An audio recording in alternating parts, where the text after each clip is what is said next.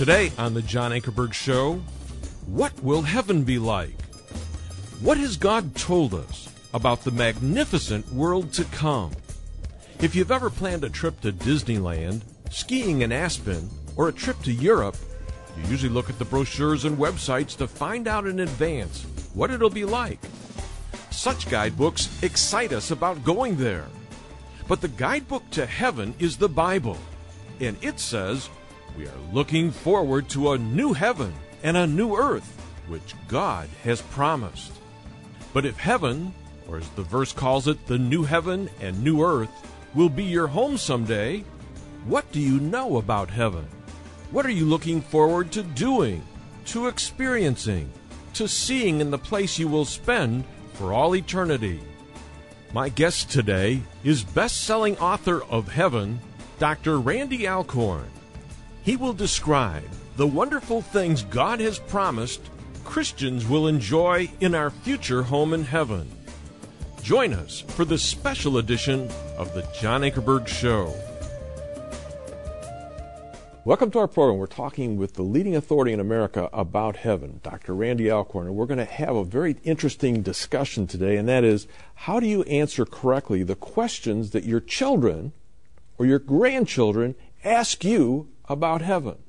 If you're honest, you will recognize that these questions have already arisen in certain circumstances.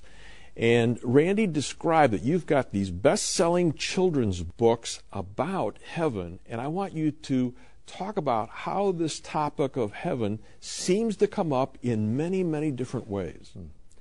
Children are inquisitive, and Jesus said we're to be like children. Children ask questions, and they really want answers. And sometimes we tend to give them more than what they were really asking for. But I think it's just always age appropriate, and you figure out, how much can I say to explain this to a child? But they have great questions about heaven, and it's because they believe what we say when we say there's a heaven. They believe what God says because the Bible says there's a heaven, and they want to know what it's like, what's going on there, what's it going to be like for them. Yeah, I think of when their pet has died, a grandparent has died, some cases a mom or dad has died, a brother or sister has died. My cousin, he had twin boys, and when one of them got to almost 12, 13 years of age, one died and the other one was living. And I remember going to the funeral, and I'm saying, when these circumstances come up and people say, Mom, Dad, Grandma, Grandpa, tell me about heaven, where should they start? How would you describe heaven? I think the first thing I would do is say, to be in heaven is to be with Jesus. And I would probably emphasize that even more than to be with God the Father and God the Holy Spirit. Because Jesus is God incarnate. Jesus became a man. Jesus can be reached out to and touched and felt, and in his resurrection body said, I'm not a spirit. A spirit doesn't have flesh and bones as I have. And they realized that Jesus loved them. They realized that Jesus went to the cross for them. If they don't realize that's the gospel. We got to explain that to them. But if they do realize that and they believe that, then I think we need to make heaven this comforting place that it really is, because it's to be with Jesus. We can also encourage them that they will be with people who love Jesus, who have gone before them. In many cases, they know who those people are. In many other cases, it could be a grandparent or great-grandparent that they've never met, that people that they're going to meet in heaven. And won't that be exciting to meet new people who also love Jesus in a place where people won't do anything to hurt each other? So I think that's part of what we need to convey, is what there is in heaven, the joy and the happiness and the excitement and the laughter that there is in heaven, and also the fact that there isn't all the bad stuff that they see in the world, that they know that even if they're not allowed to watch the news, they'll walk into the room and conversations will stop and channels will be changed. And how do we even convey to these kids? These kids are sharp. They know that there's a lot of bad stuff going on in the world. They know that it's not safe for them to go out by themselves. And this has been increasingly the case. And so one of the challenges, I think, for us is to help our children and grandchildren have a positive outlook on the world, not so much derived from the world as it is now, the way it is, but the world as God is going to make it one day. If a child says, "Where is heaven, Grandma? Where is heaven, Mom?" What would you say? Well, always in Scripture it's portrayed as being out there, up there, not in our present plane of existence. So it's here, but we can't see it. And I have explained to our children and to our grandchildren that heaven actually may be much closer than we think. It's just maybe separated from us by a thin wall that we just can't see what's on the other side. And certainly in 2 Kings with Elijah and the servant, and open your servant's eyes and what he's able to see around them, the whole angelic presence. God is with us. So it's not that God is way out there someplace and he's not really down here. So we've got to be clear with that, because if we say, oh, God is up there in heaven, that implies God is not down here with them. So we need to say he's up there in heaven in a special way. But if you know Jesus, not only is God around you, he's literally in you. He's actually inside you as a person. An actual beautiful little girl asked one of our staff members, her grandpa, "Okay, if I die before you guys do, and I go to heaven, who's going to greet me?" 2 Peter 1 talks about the rich welcome awaiting us in heaven, the people of God. And I think, first and foremost, Jesus Christ himself, to be welcomed into heaven by Jesus. And we see this with the servant entering the presence of the master. "Well done, my good and faithful servant. Enter into your master's happiness." So that welcome, if it was only Jesus, would be fully satisfying, but it will also be many, many other people, some of whom they've known and some of whom they haven't, and they're going to get to know. And then one by one, as the years go by, then others that they know and love that are still down on earth will be coming to heaven, and they'll get to welcome them. Tell that to a child. It's like you're the first one arriving at the party, or one of the first ones from our family, but others are going to follow. We're going to arrive late. Now, would you rather be at the party first or last? Most people would rather be at it first. So, no, none of us want to die and leave the world like this. It's certainly not somebody who's young. But when that happens, they're going to the party first. And another thing that I've said, my friend Jerry, a childhood friend who died just after our 20th high school reunion, and I said to Jerry, "Okay, pick out some favorite places for me and show me around when I get there." Let's add to that. You actually had a little gal that was in a bed and she was dying. Her mom used an illustration of 2 rooms. Talk about that illustration one more time, and then add this question. If they get there first, won't they be lonely without the others, without their parents, their brothers and sisters, and the friends that they knew? And will they be able to see what's happening to them on earth? What this family did, they took little Emily into the room next to her hospital room where there was a door between them. They said, "Okay, you're going to go into this room first, but Jesus is going to be there with you." Okay, well, if you're with Jesus, you're not going to be lonely. I mean, you can say, "Do I look forward to being reunited with my parents?" Sure. But I'm with the lover of my soul. I'm with my Creator. I'm with someone who is more to me even than my parents, and who loved me enough to give me the gift of my parents. So no, not lonely until they get there. But then one by one, they walked into the room. One would walk in, close the door. Representing the fact that one by one, likely, unless it was at the return of Christ and they all got together at the same time, but they would be joining her in heaven. Now, as far as whether she has someone in heaven now, has knowledge of what's going on down on earth, there are several indications that people do have at least some knowledge. In Revelation 6, you have the martyrs who say, "How long, O Lord, before you bring judgment on those people down on earth who murdered us?" They don't say, Lord, have you yet brought judgment? They say, how long before you will bring judgment? Meaning they know he hasn't done it yet. How do they know that? Because they can see what's going on down on earth, at least to that degree.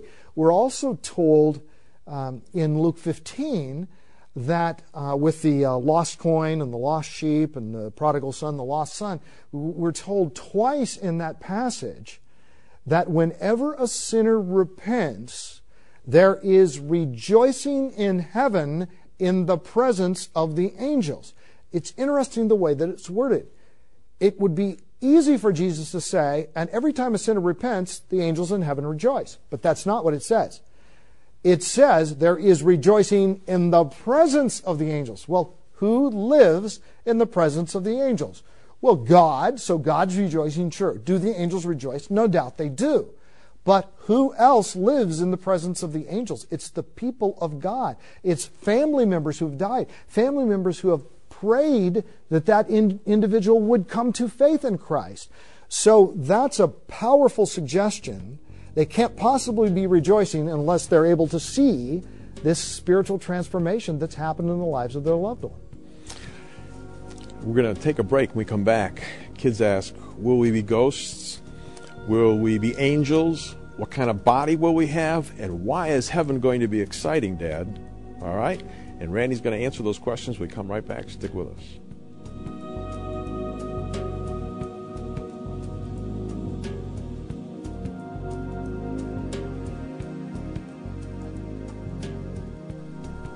All right, we're back. We're talking with Dr. Randy Alcorn, the leading expert on heaven in our country.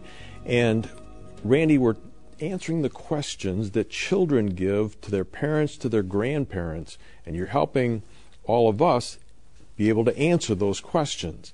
And one of the questions, or two of the questions that come up, are we going to be ghosts, Grandma, Grandpa? Are we going to be angels, Mom and Dad? What are we going to be like? What kind of bodies are we going to have? First of all, we know we're not going to be ghosts. Even in the present heaven, it's portrayed in very tangible ways. People are portrayed as having clothes, and there's actually musical instruments that are referred to, harps, and trumpets, and that sort of thing. There's palm leaves that are referred to. There's the tree of life, which is now in the paradise of God.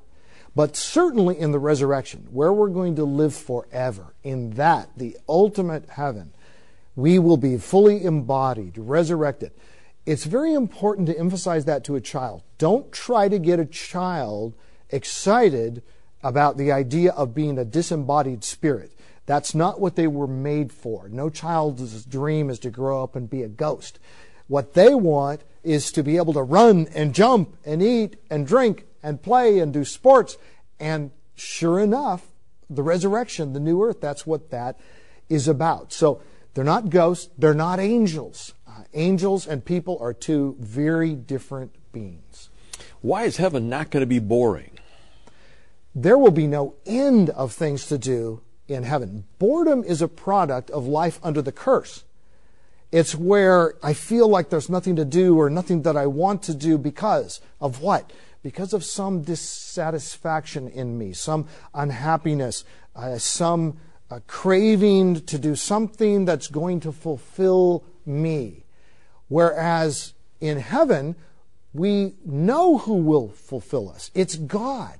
Jesus Christ will meet our every need. He is the fountainhead of all happiness, all delight, and all activity. No end to the number of meaningful activities. His servants will serve him. Things to do, places to go, people to see, always to delight. Meeting somebody new at the dinner table? Are you kidding me? Feasts for ages to come. And not only all the people who are in heaven that we will meet, I mean, that's a lot of people to ultimately be seated next to, from other cultures, to hear their stories. What a fascinating place it's going to be. For all we know, God may create new beings in other places that we'll explore and come to know and have a relationship with them. Maybe new animals that have never existed, and certainly animals that we've never been close to. Boredom will be the furthest thing from anyone's mind in heaven. In some movies, we've seen where somebody that's a loved one dies, okay? and you see either the parent or you see a child going out to the grave, and then they talk to that one that's passed away. All right? And people, even Christians, want to know, can I talk to my loved ones that have died? If I asked Jesus to pass a message on to them, would he do that? I think that's a great way to put it. Is I said this to my daughter when her grandma died. You feel free to pass any message on to grandma through Jesus. We don't want to encourage kids to be praying to and talking to departed loved ones, but you can always talk to Jesus, the one mediator between God and man, the man Jesus Christ. And by all means, he can do that. And I'm sure when she said, would you give my grandma a hug from me? I have no doubt that Jesus answered that prayer. Why would he not answer that prayer? But at the graveside, one thing to remind children of, and this is very important, your loved one is not there. Okay, the body that used to be part of their being and one day will be joined to them again in the resurrection is there. But the living person that you miss and that you loved and that died is not in that grave. He or she is with Jesus safely in his arms. And we need to emphasize that. That is not something that goes without saying. Because when people come and they talk to a gravestone and they talk to a grave and they leave little gifts on the grave, which you see in some cultures, it can be a very unhealthy thing that acts as if that being is physically present there, which they're not. Randy, some kids say, will there be some great spots in the new heaven and the new earth that are like Disneyland or like going to the mountains or like going to the beach or going to Six Flags? I mean, will there be fun, exciting places that we can really enjoy? Absolutely. We know for sure God is a God of infinite creativity. The beauty of this present world is just really a fallen shambles of what it once was. And I think just at its best is just a hint of what it one day will be. More things to be excited about, more things to enjoy. You talk about water slides. Suppose you're in a body where you're not in physical danger of injury and being able to go off a waterfall. Who knows what we're going to be able to do? But I think better stuff in God's new creation than any amusement park ride that can be invented. But why not amusement park rides? I mean, people are still going to be created in God's image. People are still going to make things and fashion things with their hands. So I would not be at all surprised to experience those things on the new earth. Will we fly like Jesus? Well, we don't know that for sure. Certainly God could do that in us, or we could invent things and invent our own little flying machines, or take one that someone else has invented. I used to do hang gliding until I crashed once, and boy, that was fun. And hang gliding, going off the top of a cliff, a mountain, and going down over a lake or by a waterfall. I mean, there could be any number of things. Will we be able to explore the universe and all of the stars and the galaxies that are out there if God creates a new heavens and a new earth? God says the heavens declare the glory of God. And God has made his creation in such a way as to manifest his attributes, we're told in Romans 1. So I think that whatever God creates in the new creation, he will want us to explore. The spirit of science is a spirit that's from God. Historically, the great scientists, the original scientists, were all people who loved God and were seeking to learn more about him that's been revealed in his creation. So I think we'll all be naturalists. We'll all be explorers. And I think there'll be this thing, this longing in us. Science fiction, where did that idea come from? Why does that appeal to people? Did Satan put something in us to make us long to travel, to explore the stars and the planets and other galaxies? I think that yearning actually comes from the Lord. He's made us curious. He's made us to want to explore and discover and to learn more about him. And I think we'll do that in the ages to come.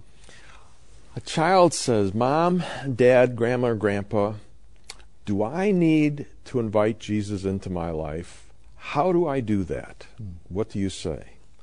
Well, certainly we need to help our children and grandchildren understand you need Jesus more than anything or any person in the world. If you think you wouldn't want to be without your mom and dad, your brother, your sister, your friends, and certainly they wouldn't want to be without them, Jesus is the person who knows you best, who loves you most. Yes, even more than we do. We love you with all our hearts, but we're limited. He's not. He loves you.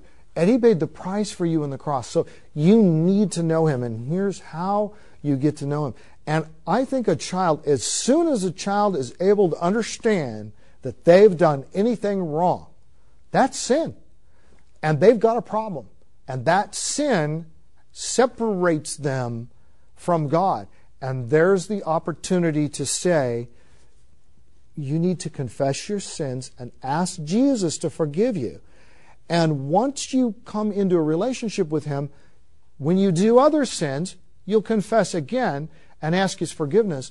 But you need to do the one where you come into a relationship with Jesus for the first time.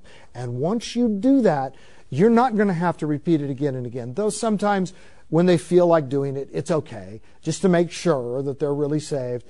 But we just need to say, what's true for you is exactly what's true for all of us. We need Jesus more than anyone. How can, let's say they say that prayer and they say, Mama, am I really going to heaven? How can I know for sure? I think that's where we say, God has promised. 1 John 5, these things are written that you may know that you have eternal life. And you have it by believing in His Son. This is God's promise. Take it to the bank. You can absolutely count on it. It's a blood-bought promise. It's not, sometimes the word hope is used in Scripture, but it's not the way we think of hope more as wishful thinking. Whereas in Scripture, that hope is bought by the blood of God Himself. It's a certainty. Next week, folks, we're going to end this series by talking about what can you say to your mom, to your dad, to your grandparents, to your friends at work, to people that you come in contact with who just assume that they're going to heaven and they've never invited Jesus into their life. They just assume they're going.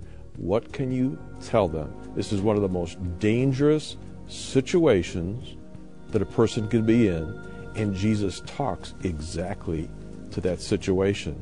And I'm going to ask Randy to take this slowly next week, and I hope that you'll join us then.